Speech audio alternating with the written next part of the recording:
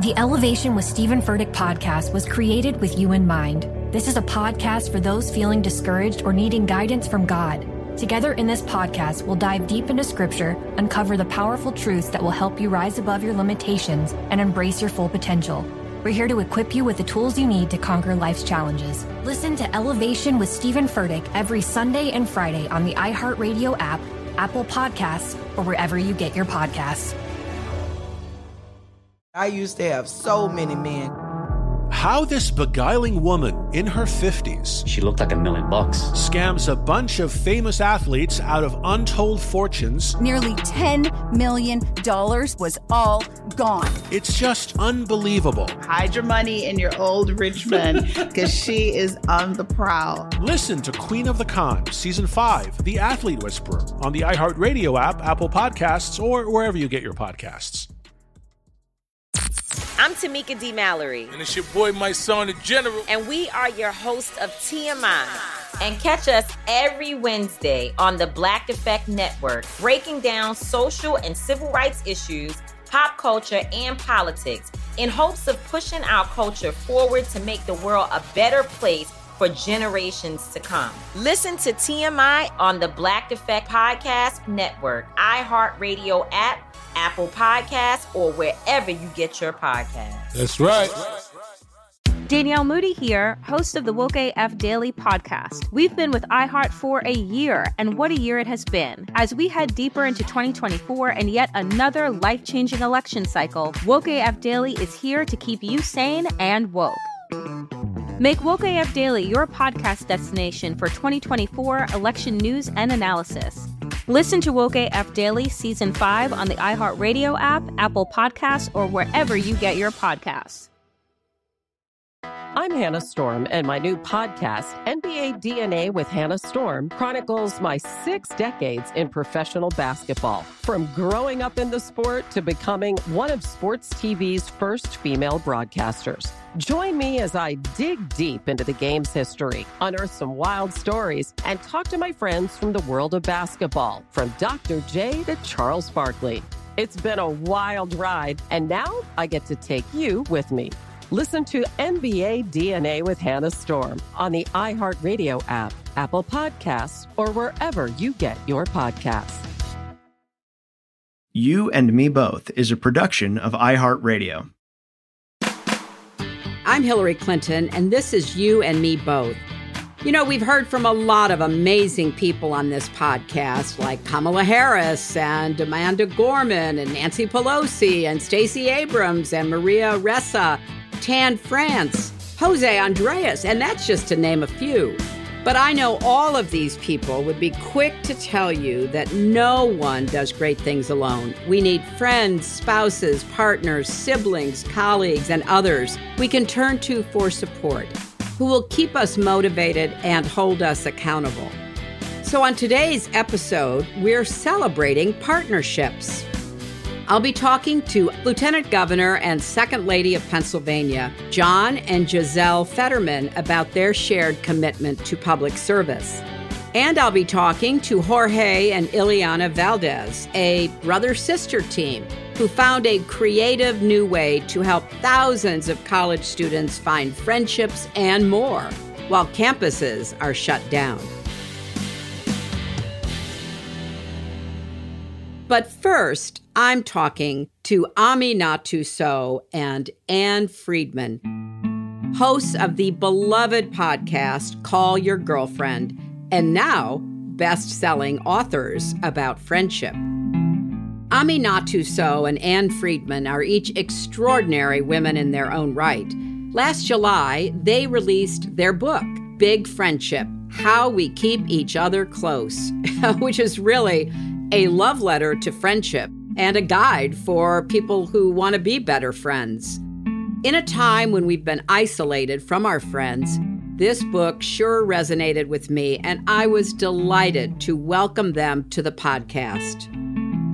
I'm just so excited to talk to both of you, and it's particularly poignant to me because in the last year, I've lost 2 really, really good friends, and I miss them all the time. I mean, every day I want to talk to one or the other about what's going on or, what they're thinking or how they're managing. And I almost have to catch myself because, I can't talk to them. But when you think about friendship, and the 2 of you just really have delved into it, what are some of your favorite examples of friendship in popular culture? First, I just want to say I'm so sorry for your loss. Like, hearing that it's so big and it's so profound. I think the reason Anne and I are so invested in our friendship and in friendship in general, I think is because culturally we haven't made space to tell people that, when your friend dies, that is a significant loss in your life and that we should treat it that way, and you should have time for bereavement and you should have people check in on you. So that is, that's a lot to hear. And I'm so sorry you are dealing with that. To your question about friendship in popular culture, I think that pop culture for me has always been where the idealized version of friendship was. I was an obsessive Mary Tyler Moore show watcher as a kid. And when I was learning English, it was a show that meant so much to me.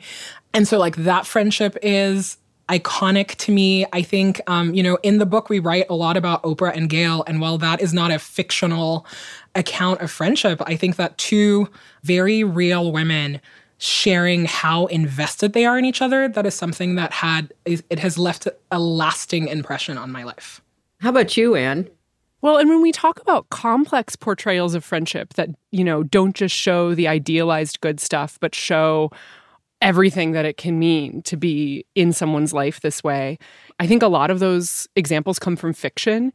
We both love Toni Morrison's Sula. And speaking of a lifelong, powerful, profound entanglement, so to speak, that book really gets at some of the things I think we were hoping to write about, in the sense that a friendship can be lots of things, not just always affirming and joyful, but complex and difficult. When you make friends as an adult, that's a different kind of entry into friendship. I think about how you 2 met watching, the premiere of Gossip Girl, right? The prom episode, let me tell you, it was riveting stuff. I love the image of it. But you became friends as adults. And I think that's a really significant event because for so many people, that's hard for them.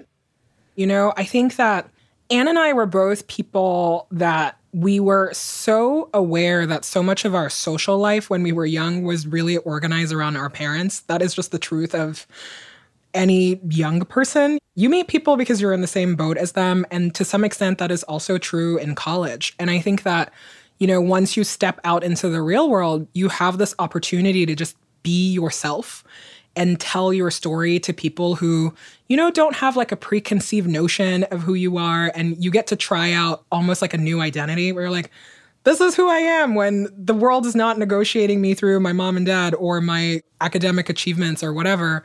And so I think that when we met, it was very much a phase of life where, we lived in DC, such a transient kind of city, but we had a lot of room in our life to make a new friend because we were trying to figure out, who am I going to be in the world? Who do I want to be when I'm an older, more established person? And so when I think about people who don't want to, they think that they don't have the capacity to make friends as adults, it makes me really sad because I think that the opportunity you have every time you make a friend as an adult, particularly every decade of adulthood, is that you get to be a new person in someone's life and you get to learn about yourself in a new context. And so I just really hope that we are people who are open to that in every season of life. Amen. It's so true that part of our story is about meeting at this point where we were trying to figure out what the next phase looked like for both of us individually.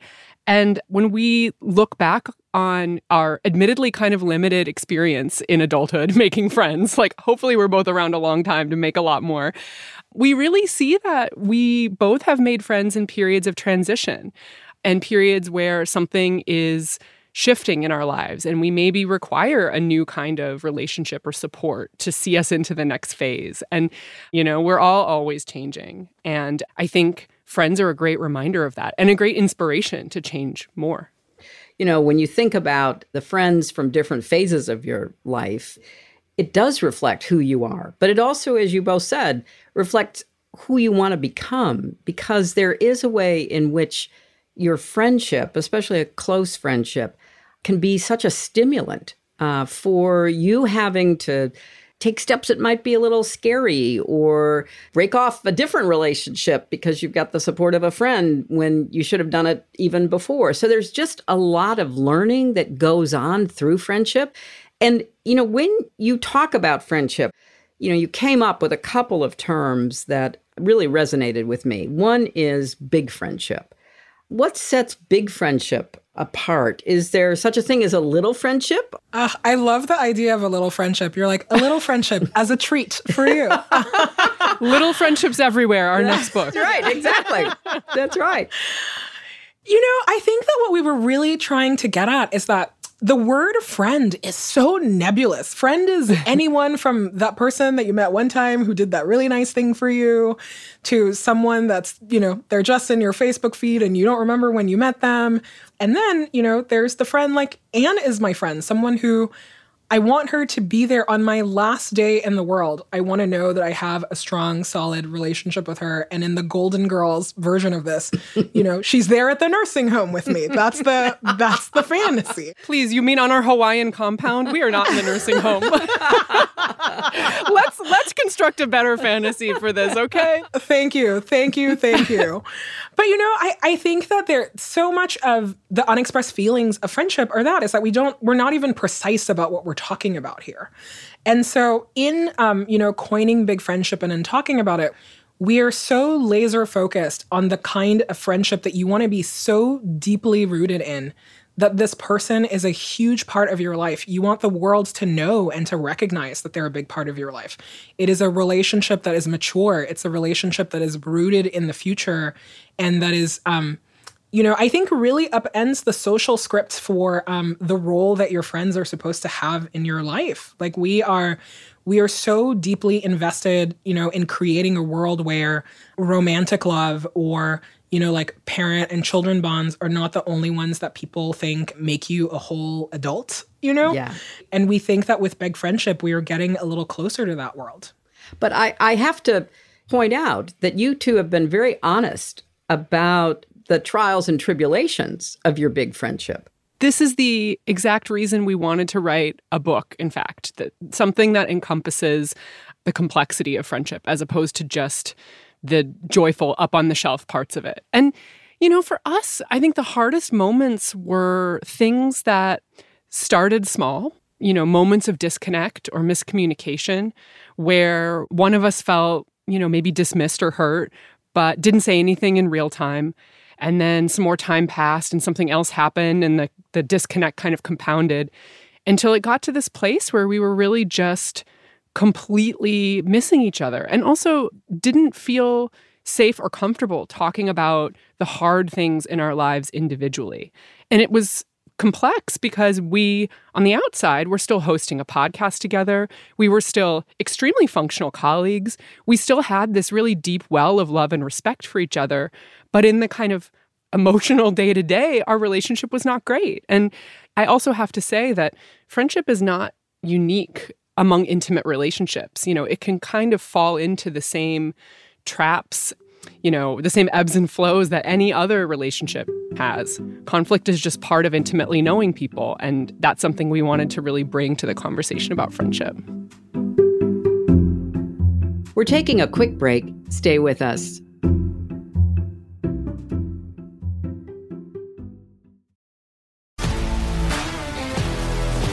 If you love sports and true crime, then there's a new podcast from executive producer Dan Patrick and hosted by me, Jay Harris, that you won't want to miss. Playing Dirty: Sports Scandals. Each week, I'm squeezing the juiciest details from some of the biggest sports scandals ever. I'm talking Marcus Dixon, Olympic gymnastics, Cain Velasquez, salacious Super Bowl-level scandals. Join me on the dark side of sports by listening to Playing Dirty Sports Scandals on the iHeartRadio app, Apple Podcasts, or wherever you get your podcasts. I'm preaching to somebody today who is waiting for God to give you your next step.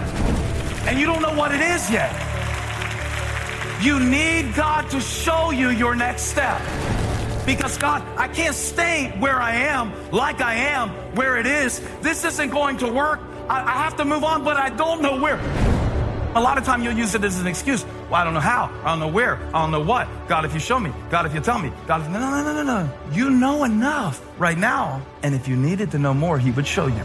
Hey, this is Stephen Furtick. I want to invite you to listen to my podcast, Elevation with Stephen Furtick. I am here to help you for the battles that you face in life, for the times when you feel discouraged, for the times that you need guidance from God. I want to give you the truth of what he says about you to help you rise to your full potential. Listen to Elevation with Stephen Furtick every Sunday and Friday on the iHeartRadio app, Apple Podcasts, or wherever you get your podcasts.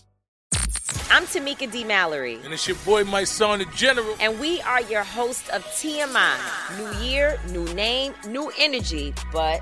same old us. Oh, yeah. And catch us every Wednesday on the Black Effect Network, breaking down social and civil rights issues, pop culture, and politics, in hopes of pushing our culture forward to make the world a better place for generations to come.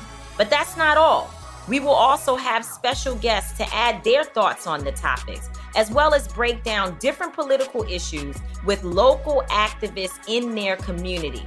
If you like to be informed and to expand your thoughts, listen to TMI on the Black Effect Podcast Network, iHeartRadio app, Apple Podcasts, or wherever you get your podcasts. That's right.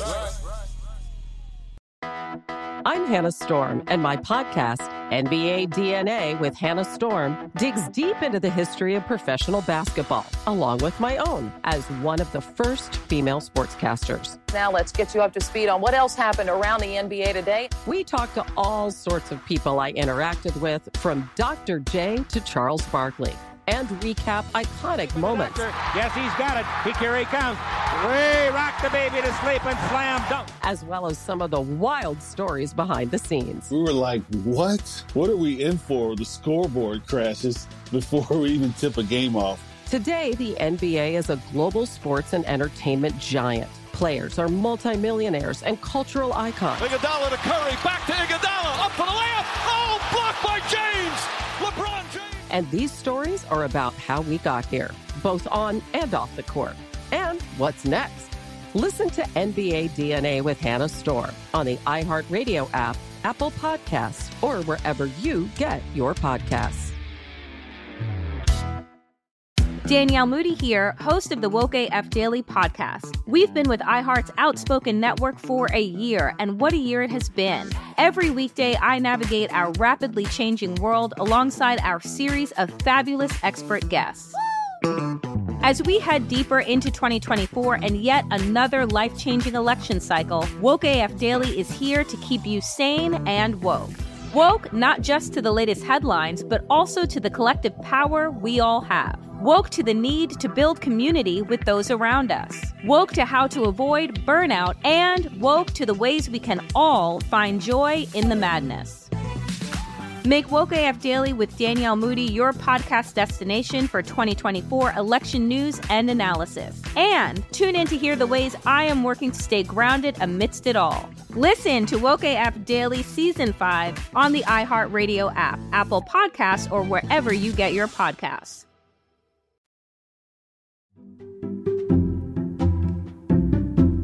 You know, I love this poem that you have in the book. You share a few lines of a Pat Parker poem for the white person who wants to know how to be my friend.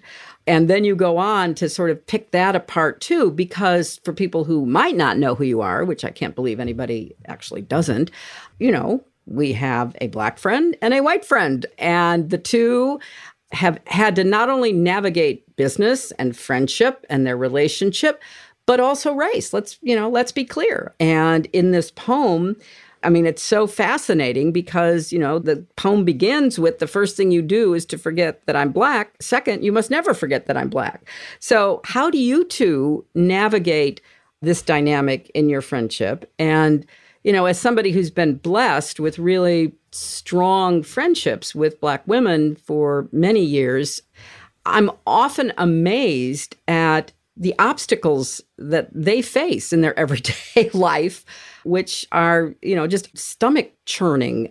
And so how have you two navigate this dynamic? And Anne, have you ever had to stop and think or worried that you're getting it wrong in, you know, trying to be as honest as you possibly can? Oh, have I ever? You know, one reason we love that poem so much is because it really does speak to this duality of like what makes friendship powerful is that two people feel connected, right? They feel a sense of affinity. And at the same time, if it's an interracial friendship, particularly one like ours involving a white friend and a Black friend, we do not have parallel experiences in this world.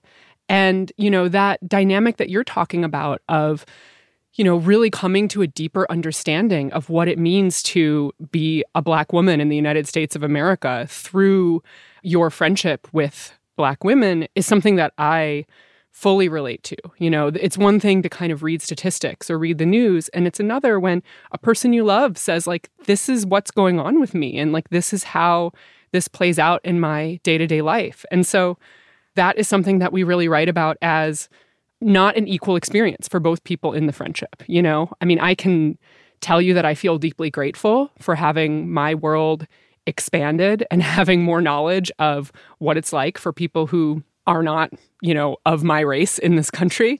But I also recognize that that comes at a really painful cost for friends like Aminatou. And that conversation and that kind of labor to explain her experience of the world in a way that, you know, I get to have a learning experience just has a different toll. And being able to hold those things as joint truths is not all that different from holding the joint truths of you must forget I'm Black and you must never forget I'm Black. Mm-hmm. And you know, and to your point about are these things I think about, you know, I think I have been a lot better at the first part of that than the second part of it. You know, I think a sort of constant vigilance and work and conversation is required for me, a white person who's raised and steeped in white culture, to be more actionable and accountable when it comes to not forgetting that people I love are Black and have this experience in the world.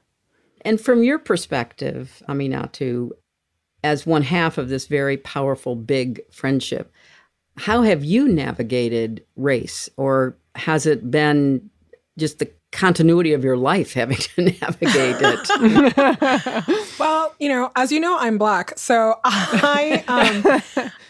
you know, for me, it's not, having conversations about race is not something that I am more attuned to when, you know, something terribly racist happens on the news. And so, you know, even just that experience, I think was something that I was just like not fully aware of that. I was like, oh yeah, I talk about race all the time because I'm Black and I don't have the choice to not.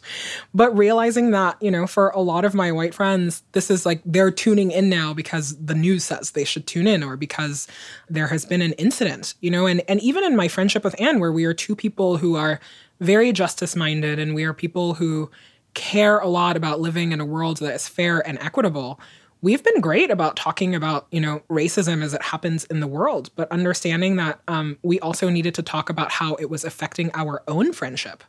You know, that required a different kind of work.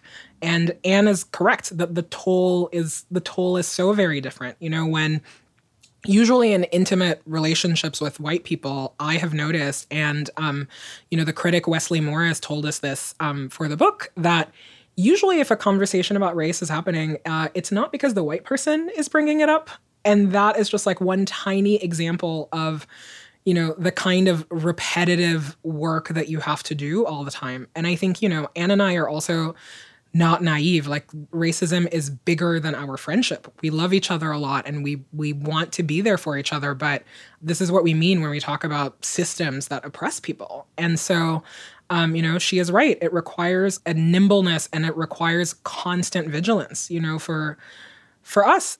And I have to say that, you know, for people who say that they struggle with this, I would really like push them to think about all of the other ways that they can be different in their relationships. You know, for white women, I'm like, if you are married to a man, I'm not saying that it's apples to oranges, but I think that you can understand how you can deeply love someone who also gets on your last nerve about something that deeply affects your life, you know, and that is true for straight people who are friends with not straight people. And it's true in all of these ways. And I think that having a compassion for people who are different and having the ability to be the one that says, hey, I understand that my experience is very different than yours, and I want to keep checking in on that, and I want to keep bringing that up, because the world is very cruel to a lot of different kinds of people.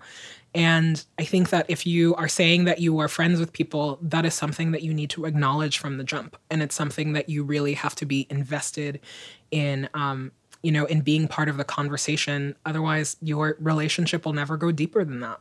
You know, I started by talking about two friends that I lost this past year. One, a friend since 6th grade, someone who I was in her wedding, she was in my wedding. You know, we were in constant touch with each other. We just had, you know, one of those incredible friendships where we knew what each other was thinking at the same time and could kind of do the old side eye about what we're hearing or seeing. It was one of the great joys of my life. And my other friend was an adult-made friend who I met in the 90s, had a chance to work with in a number of capacities, was somebody whose opinion I valued so much, who literally could and would tell me anything, one of those friends that everybody needs. So I've thought a lot about friendship. And knowing what real friendships have been in my life, and knowing how difficult it is sometimes for people to form them, to maintain them, especially with everything else going on in their lives and in the world around them, I wanted to talk to the two of you because you've been, you know, so important in modeling what it means to be a friend. You have fought for your friendship. You have committed to your friendship. And I find that really inspiring. Oh, I'm getting so emotional, and I'm really going to try not to cry. But I think that hearing you articulate everything that you said about your friends who are gone, like, that is why it matters. You know, this idea that you can love people so deeply and they can mean so much to you. You know, I think that as a society, we are not great at reinforcing that those people can be your friends. And when I hear you say that, I'm just reminded again and again that people need to know that the greatest loves of your life can be your friends. And the reason that it's worth fighting for your relationships, particularly your friendships, is because, you know, we are not all going to be here. And if you are lucky, you will pass on in the same season of life, but that is not a reality for everyone. And I think feeling that you really gave it your all and that you feel not unresolved about how you expressed your love to someone that meant so much to you, you know, I keep coming back to that over and over again. It's why this is so important. It's true. And we also owe a great debt to you in terms of feeling like we can be honest and open about these kinds of things. And we're very aware that we did not like spring from nothing. You know, we come from, amazing examples in, LGBTQ scholarship and in, feminist movements and, examples of women in politics and business and in all these other areas that really enable us to have the conversations that we want to have now. And so that's one reason why it's so powerful to hear you say that, because we are also very grateful. Thank you, my friends. I am so delighted to talk to you both. Oh, thank you so much. Thank you.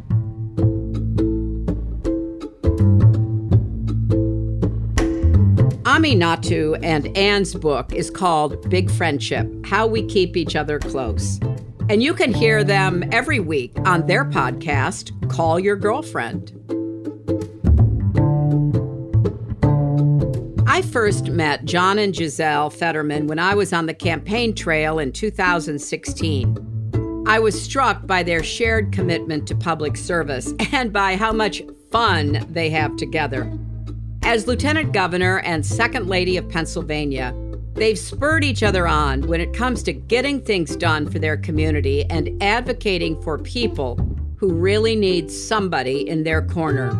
They live in Braddock, Pennsylvania, where John was mayor for 13 years. And if working and homeschooling their 3 children wasn't enough, recently their lives got even busier when John announced that he's running to be the next U.S. Senator from Pennsylvania.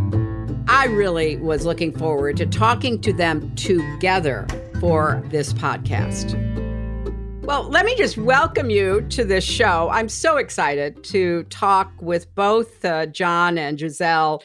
And we know everybody's been, kind of COVID isolated.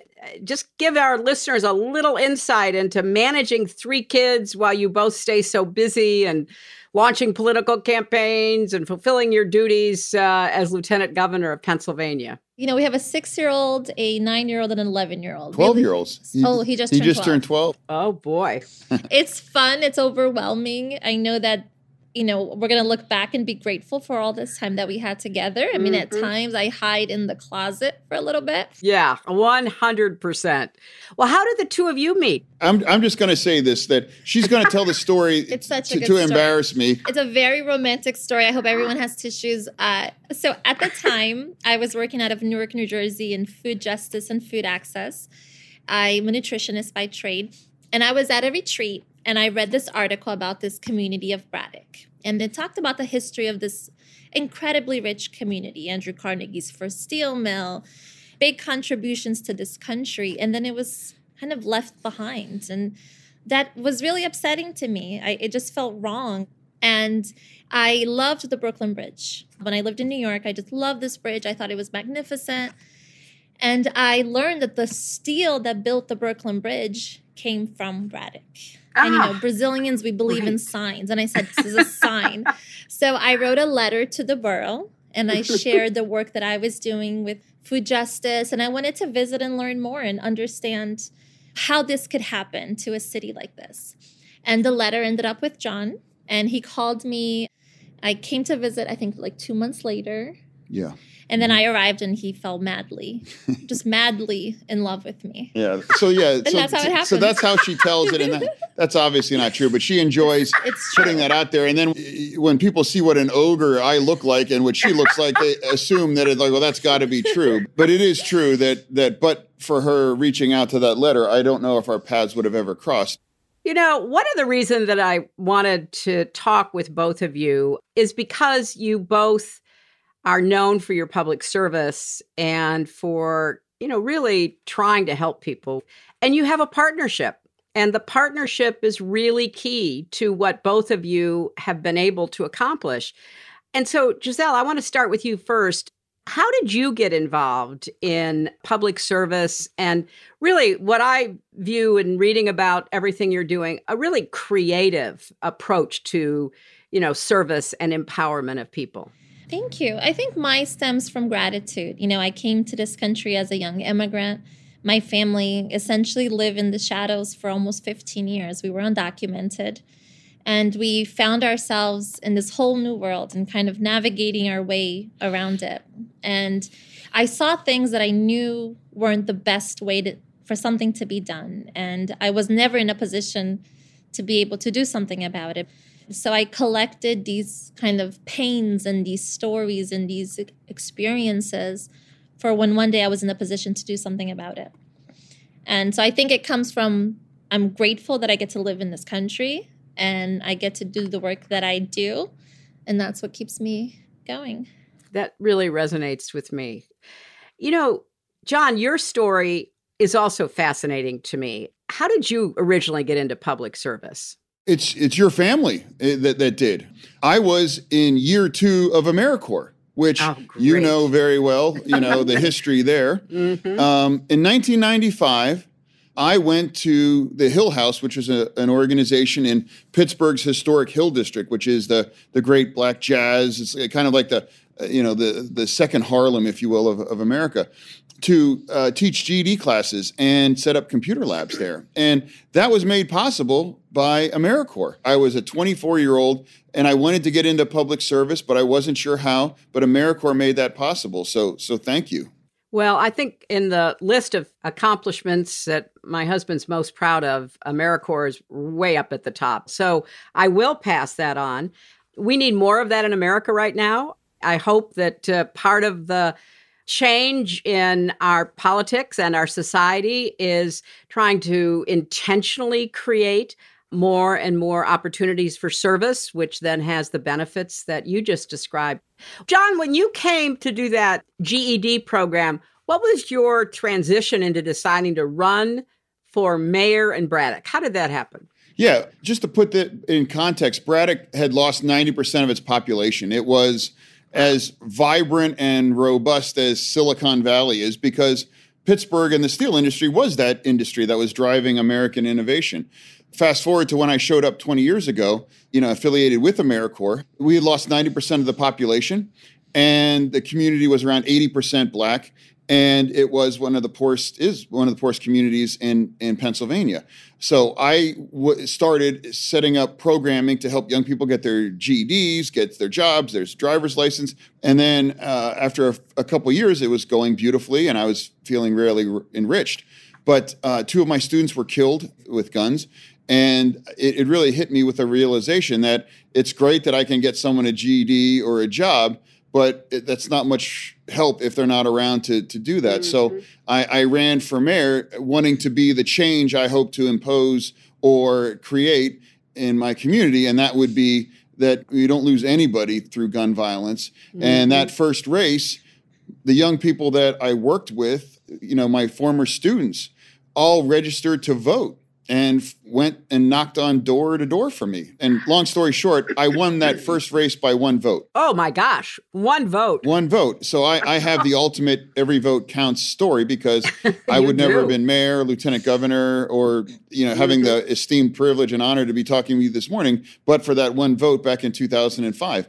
Well, what I like, though, is that you are willing to speak out and invite people to come into the conversation. You've been an outspoken advocate on everything from LGBTQ rights to immigration reform, obviously to marijuana legalization, one of the subjects you've really run with as lieutenant governor. But in following your career, and just on that marijuana legalization issue, what you did was very much in keeping with how I think of politics. You traveled the whole state, the whole Commonwealth of Pennsylvania. You went to every corner, engaging people. You had people who agreed with you, people who disagreed, and people who just wanted to know what the debate was all about. Mm-hmm. And that led you then to be able to make a recommendation based on real conversations. How do we get back to that, John? How do we try to reinstate the sense of, not only civility, but a real conversation about the direction of our country going forward? Wow, what a great question, because it just brought me back to Pennsylvania has 67 counties, and I insisted to go every single one of them. And just to give you an idea of the diversity of Pennsylvania, our smallest county has 5,000 people in it. And it's hard to remember that we're all Pennsylvanians because our life experiences could be so drastically different. But you just mentioned the word civility, and my gosh, those meetings were all civil. It was such a great conversation. Going to the reddest communities, the reddest counties in Pennsylvania, it's nostalgic, but what's crazy is that wasn't even that long ago. And you know how much things have changed and how toxic things have gotten. But I also learned that people really want to talk and people want to be engaged. You really get to see a person's experience through his or her own eyes when you're in their own community. Absolutely. And social media has weaponized cruelty and given it a velocity that is unprecedented, where if you're in a room and personal, it's a lot harder to do and say some of the things that get flown around online. And never once, in the reddest county. So your question really made me nostalgic back to a time where we could have a conversation. And I also discovered that around 70% of Pennsylvanians are for this. It's not a hard left kind of niche issue. It is a populist, let's just do it already thing. Of course, more Democrats than Republicans, but a majority of Republicans too. But what has happened, as has been well documented and as we have all experienced, The former president's campaign and presidency emboldened a lot of people to be more vocal in expressing racist and xenophobic and other very negative, hateful points of view. And that's something that your family has experienced firsthand. And Giselle, you had a particularly unfortunate experience at the grocery store this past fall. What happened there? So I do usually have the protection of state troopers with me because of my husband's role. And this time I just was running to the grocery store, which is just 3 minutes from my house. I just sometimes like to go by myself because you want to feel normal, right? And right. The golden kiwis were on sale, and those are my favorite. And I ran to get some golden kiwis, and I was in line to pay. And this woman passed and recognized me. She stopped, and it just began from there. She, yelled some slurs. She said that I don't belong here, that I'm a thief, and I don't belong in this country. And I was paralyzed. I mean, I think I'm really good at standing up for someone else, but it's when it's for me, I just kind of freeze and just start crying. And that's what I did. And I paid quickly, and I ran off to my car, and as I was leaving, she followed me to the car and continued again, yelling slurs at me. And it was a pretty terrible, horrible experience that many people face in this country, unfortunately. But when it happens to you and it's so close, that hate is so close to your face, it was a lot to process. Wow. I'm so sorry that happened. How do you try to deal with that? How do you understand that? What can we all learn from that? So I cry a lot. I think that's my first thing. But, I try to understand that woman, for example, she wasn't born that way.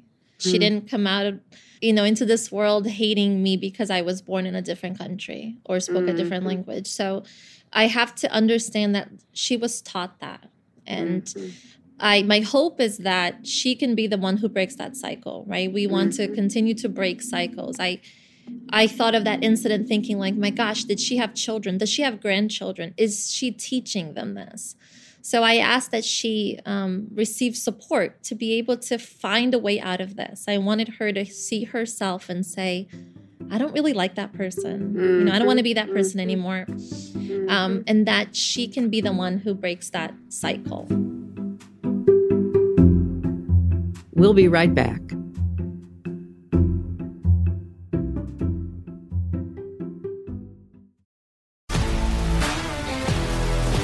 If you love sports and true crime, then there's a new podcast from executive producer Dan Patrick and hosted by me, Jay Harris, that you won't want to miss. Playing Dirty: Sports Scandals. Each week, I'm squeezing the juiciest details from some of the biggest sports scandals ever. I'm talking Marcus Dixon, Olympic gymnastics, Cain Velasquez, salacious Super Bowl-level scandals. Join me on the dark side of sports by listening to Playing Dirty: Sports Scandals on the iHeartRadio app, Apple Podcasts, or wherever you get your podcasts. I'm preaching to somebody today who is waiting for God to give you your next step. And you don't know what it is yet. You need God to show you your next step. Because God, I can't stay where I am, like I am, where it is. This isn't going to work. I have to move on, but I don't know where. A lot of time you'll use it as an excuse. Well, I don't know how. I don't know where. I don't know what. God, if you show me. God, if you tell me. God, if... No. You know enough right now. And if you needed to know more, he would show you. Hey, this is Stephen Furtick. I want to invite you to listen to my podcast, Elevation with Stephen Furtick. I am here to help you for the battles that you face in life, for the times when you feel discouraged, for the times that you need guidance from God. I want to give you the truth of what he says about you to help you rise to your full potential. Listen to Elevation with Stephen Furtick every Sunday and Friday on the iHeartRadio app, Apple Podcasts, or wherever you get your podcasts. Oh, hi, I'm Rachel Zoe, and I'm back for another season of my podcast, Climbing in Heels. You might know me from the Rachel Zoe Project, or perhaps from my work as a celebrity stylist. And guess what? I'm still just as fully obsessed with all things fashion, beauty, and business. My podcast, Climbing in Heels, is all about celebrating the stories of extraordinary women, and this season, we're taking things up a notch. I'll be talking to some incredible women across so many industries, from models and beauty industry stars to doctors, entrepreneurs, and TV personalities. Climbing in Heels is here to bring you a weekly dose of glamour, inspiration, and fun every Every week, listeners will be able to ask me any questions. I'm answering it all. My life is absolutely crazy with so much going on, and I'm so beyond excited to bring you along for the ride. Whether we're talking red carpet looks, current trends, or products I'm obsessed with, I'm here to be your fashion fairy godmother. Listen to Climbing in Heels every Friday on the iHeartRadio app, Apple Podcasts, or wherever you get your podcasts. I'm Tamika D. Mallory. And it's your boy, my son, the General. And we are your hosts of TMI. New year, new name, new energy, but same old us. Oh, yeah. And catch us every Wednesday on the Black Effect Network, breaking down social and civil rights issues, pop culture, and politics in hopes of pushing our culture forward to make the world a better place for generations to come. But that's not all. We will also have special guests to add their thoughts on the topics, as well as break down different political issues with local activists in their community.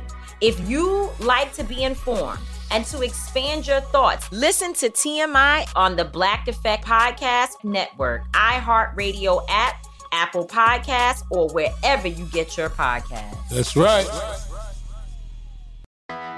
I'm Hannah Storm, and my podcast, NBA DNA with Hannah Storm, digs deep into the history of professional basketball, along with my own, as one of the first female sportscasters. Now let's get you up to speed on what else happened around the NBA today. We talk to all sorts of people I interacted with, from Dr. J to Charles Barkley, and recap iconic moments. Yes, he's got it. Here he comes.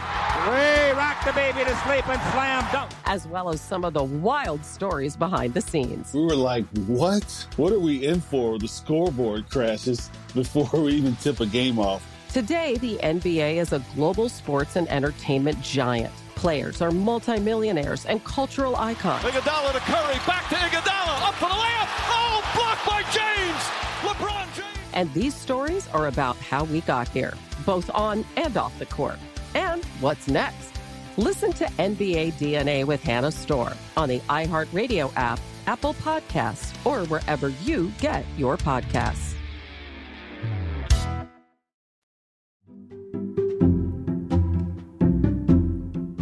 You know, one of the hard parts, though, about being in public life is your kids. And I remember when Chelsea was, maybe old enough to understand the conversation we were having with her, 5 or 6, we were telling her that, she would hear mean things said about her daddy and mommy. And, she had to understand that would happen. And she was so, I could just remember her little face and her eyes getting really big. Well, why would anybody do that? Why would anybody say anything mean? And cosign,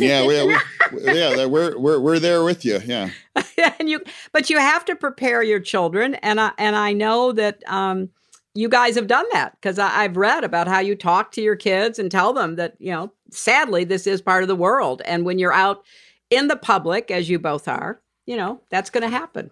Do they understand it, do you think? They do. They really do. They've lived it for a long time. And I don't want to, I want to shield as much as I can, but I also want them to know that this is the world. I'm raising them not for us. We're raising them for this world so that they can be agents to combat the rest that's out there. And I remember the night of that incident, I came home and I was really upset and crying for a few hours.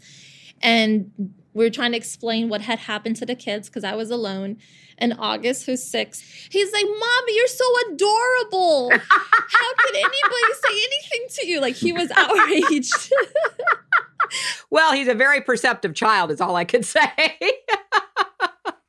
Well, so now you two have launched a new adventure because, John, you've announced you're running for the Senate. Yeah. How did you make that decision? Well, I mean, I just always want to be in a position to serve. I mean, it started, things in my life worked out. Like, I was the product of a kind of an unplanned teenage pregnant romance. So my beginnings could have turned out one way or the other, but I was fortunate where I ended up in a place where I'm able to, and I want to contribute because I just wanted to make the world a better place and pay it forward. And that's the lane that made the most sense and that really crystallized after we got into a place with our former president doing and saying things that were beyond the pale of dismantling democracy. And I was so outraged that 8 out of our 9 Republican congressional delegation members who were on the same ballot saying, the voters love me, no fraud in my race, but man, Joe Biden, you rigged it for him. The fact that there are people willing to trade political capital and temporary popularity to damage this nation's democratic franchise appalled me at a level that I never could have imagined. And I said this in jest, but it's also true that if I am the next senator, I promise to be 100% sedition free. I love that. And everyone knows I'm no fan of politics. I'm too sensitive. My heart can't handle it. But for me, I think was, my family in Brazil, it's everyone's dream to come to America, always. Every conversation I have with them, it's like, I'll see you soon. It's this long American dream. And when all this was happening and everything felt like it was falling apart, my family stopped saying that. They were like, we're fine here. And that was a really sad moment because I love this country so much. And I want them to continue to dream of being here. And I think that's what, my support for him full came. John, I know that after you announced your Senate campaign, an incident that happened in Braddock when you were mayor back in 2013 got some renewed attention on social media, particularly. Yep. So I just have to ask you, John, what happened? So in 2013, I was outside and experienced a really large and sharp burst of gunfire. And there was an individual, covered head to toe, couldn't tell what their race was, what their gender was, running from this corridor where there's been, a lot of shootings over the years there. And I made that split-second decision. I called 911 and I got my family in safely. And I made the decision. This was a few weeks after Sandy Hook, as the individual was heading towards our elementary school to intercept him. Didn't point the weapon against him. It was over in less than 30 seconds because the police were coming from such a short area. And the allegation was that it was somehow racially motivated when that just couldn't be further from the truth. What I can say, though, is that Braddock served as my jury after that, and they knew it had nothing to do with the race. They knew it had nothing to do with anything other than somebody rising up to intervene in a situation where there was undisputed gunfire. Multiple residents, attested to that. And they reelected me by a greater than 3-1 margin 4 months after this incident. And then to another term 4 years later, and then to lieutenant governor. And I've just said that my 20 years in Braddock, the most thing I'm most proud of is we stopped gun deaths in our community for 5.5 years for the first time ever. And it has to be said, profiling, this history in the Black community, it's a real thing. And I certainly understood that. But at no point in time was I ever aware of this individual's race or even gender based on how they were dressed and how far apart we were and how rapidly this all happened. Well, I want to bring this back to the two of you because I'm fascinated about partnership. And one of my stories that I love about you, Giselle, is I think it was a birthday and John asked you what you wanted and you said you wanted a container.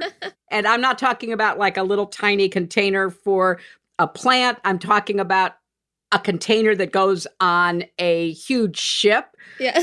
And so John just kind of went, okay. I had just gotten a nice honorarium, which I never kept any honorariums. Of course, they all went to charity. And she's like, I want to start this thing called the Free Store. And I'm like, oh, okay. So we would always drive by this place that creates container offices, like out of like a legitimate ocean cargo shipping container. And the price was X and my honorarium was literally X. I was like, okay, sure, here you go. And then that was 9 years ago? 9 years. Yeah, 9 years ago. And that has become the Free Store. And she has created something that is as fine as anything that's ever been done to helping the really basic fundamental needs of the folks here. It's 100% her. So the two of you kind of have educated each other about all sorts of things during your partnership. Yes, mostly me educating him because... Yeah, I'm just the arm candy secretary. That's just. Well, it's a great partnership. I want to thank you for, one of the best memories with Grace. We were waiting for your event and everything was running late because that's what happens in campaigns. And she was starving and grumpy because that's who she is. And we see you coming. And I said, look, Grace, there she is. And she said, great, but now I'm starving. And you got a big bag of chips from your husband. And I have the best picture of her to her, you are the one who fed her that day. And she just worships you. That's a great metaphor because, that's how I think about public service. It is a process of meeting and, yes, feeding all of the needs that are out there. So I just wish the both of you, the very best in your public and professional and personal pursuits all together. Thank you for talking to me today.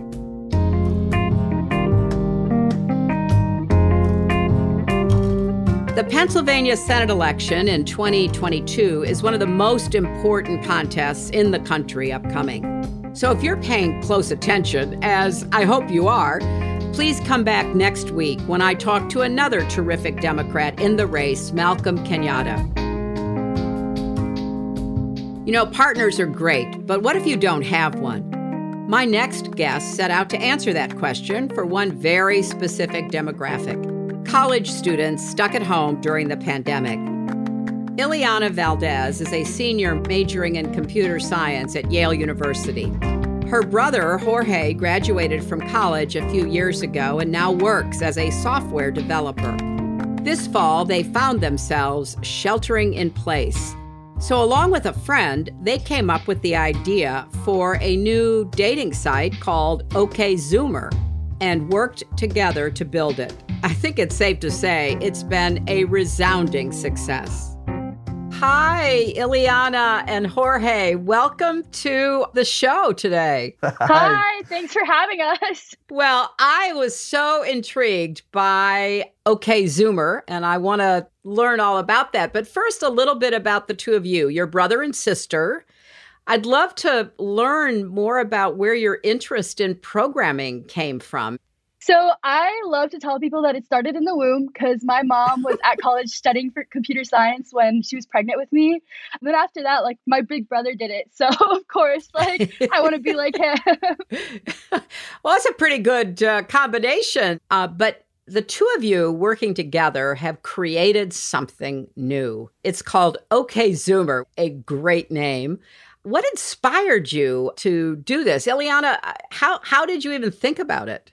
So when we got sent home, a lot of my friends and I were on Facebook because that's all we had to do at home in quarantine. And a lot of people were posting really funny memes about not being able to have a love life anymore and not being able to find their partner before they graduate. So I remember we were like, what if we solve that problem? What if we help people find that partner before they graduate Yale or they graduate whatever university it is that they're going to? And my brother was so quick to be on board and behind the mission. I love that, Jorge. So here your little sister comes home from school and she says, this is really bad because my friends and I are feeling really isolated. She comes to me with this Google form of people who are expressing their desire to find their match, right? And it's got over 10,000 signups on it. And she's like, I'm not sure how I'm going to get these people their perfect match in one night. And I'm like, okay, we can solve this together. Let's figure it out. Well, you did a lot of the programming behind OkZoomer, Jorge. What makes it different from other dating apps? We try to not provide any means of superficial first impression. So there's no pictures on the site. Really, the only thing we're doing is giving you basic demographic information and leaving it on you to reach out to that person. And another thing that's different is that we only give you a match every Friday. It's not like Tinder where you're getting an endless stream of people that you might be interested in. So really, it's focusing on making core personal relationships that are built to withstand. And Ileana, you're not just making potential romantic matches, as I understand it. You're helping your fellow college students replicate the kind of random encounters they might have if they were, in the dining hall or the library or walking out of a class so that they could have a more normal life right now. Yeah, that was a big driving force behind it. I'm also a freshman counselor, and a lot of our first years have not been able to meet other people. So this is definitely something we want to apply it to. We want to make sure that students who are completely remote still get that experience of networking, because that's a huge important part of being at college. Ileana, why do you think OKZoomer has struck such a chord, and how many people have actually ended up using it so far? I think a huge part of why it struck such a chord is because our current apps like Tinder and stuff like that are very driven on hookups and short-term interactions, which did not survive the pandemic because we were gone and separated from each other for 8 months. And so people realized, wow, maybe there needs to be a different method for me to build these meaningful conversations before I start a relationship with someone to make sure that it's going to last. So that's been a huge part of why I think it worked. And we've had over 20,000 people use it so far, and that number keeps growing. Have you gotten any testimonials that show that you're doing the right thing? You're really helping people during such a difficult time? Yeah, so one of my best friends actually is currently in rural Wyoming. In rural Wyoming, his Tinder options are 0 to 9. So it's definitely been a huge factor for people that they still want to date people they have things in common with. So that means they still want to date people at their respective universities. But the dating apps that are out there just aren't cutting it anymore, especially in our new globalized community that we have. It's just, we know that we're going in the right direction just because we've been able to serve a lot of people who haven't been served by the current dating apps anymore. Okay, before we close, I have to ask, have either of you gone on any OKZoomer dates? I've gone on an OKZoomer friend date, and it was awesome. Met a nice person from Princeton, and we check in every now and then. How about you, Jorge? Unfortunately, I'm out of the age demographic at this point. Well, I'm sort of hoping that as you grow and develop this new site, that you expand it for ages, because it's not only college kids who need to have, positive connections without the pressure of appearance being front and center and all the ideas of dating and the pressures that brings. So I'll put in a plug for, expanding OKZoomer. I want to thank both Ileana and Jorge and really congratulate you on making such good use of the time you had during COVID to create something that can bring people together in some really good and positive ways. Thank you both very much. Thank you.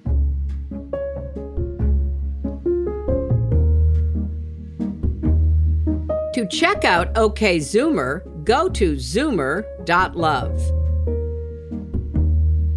Speaking of partners, we could not make this podcast without you, our listeners. And I love hearing your stories and ideas for upcoming shows. Recently, after our episode on doing hard things, I asked you to share some of the hard things you've had to do, and boy, I got so many wonderful responses. Anna wrote to me about how hard her parents have been working as they try to keep their small business and employees afloat during this pandemic. Sharon and so many others wrote in about dealing with loss and grief, the death of a loved one, the difficulty conceiving, caring for aging parents, and so much more. Thank you to everyone who has written in. And on a related note, for a future episode, I'll be answering questions from listeners. So if you have a question about the podcast, about public service, about the skills that I have or haven't mastered during this pandemic, for example, leave us a message at 914-458-1441. Again, that's 914-458-1441. We just ask that you try to keep it to, a minute or so. Or if you prefer, you can email us at youandmebothpod@gmail.com. I really look forward to hearing from you. You and Me Both is brought to you by iHeartRadio. We're produced by Julie Subrin, Kathleen Russo, and Lauren Peterson, with help from Huma Abedin, Nikki Etour, Oscar Flores, Lindsay Hoffman, Brianna Johnson, Nick Merrill, Rob Russo, and Lona Valmoro. Our engineer is Zach McNeese, and the original music is by Forrest Gray. If you like You and Me Both, please help spread the word. Tell your friends about it, post about it on social media, and make sure to hit the subscribe button so you never miss an episode. You can do that on the iHeartRadio app, Apple Podcasts, or wherever you get your podcasts. Thanks for listening, and see you next week.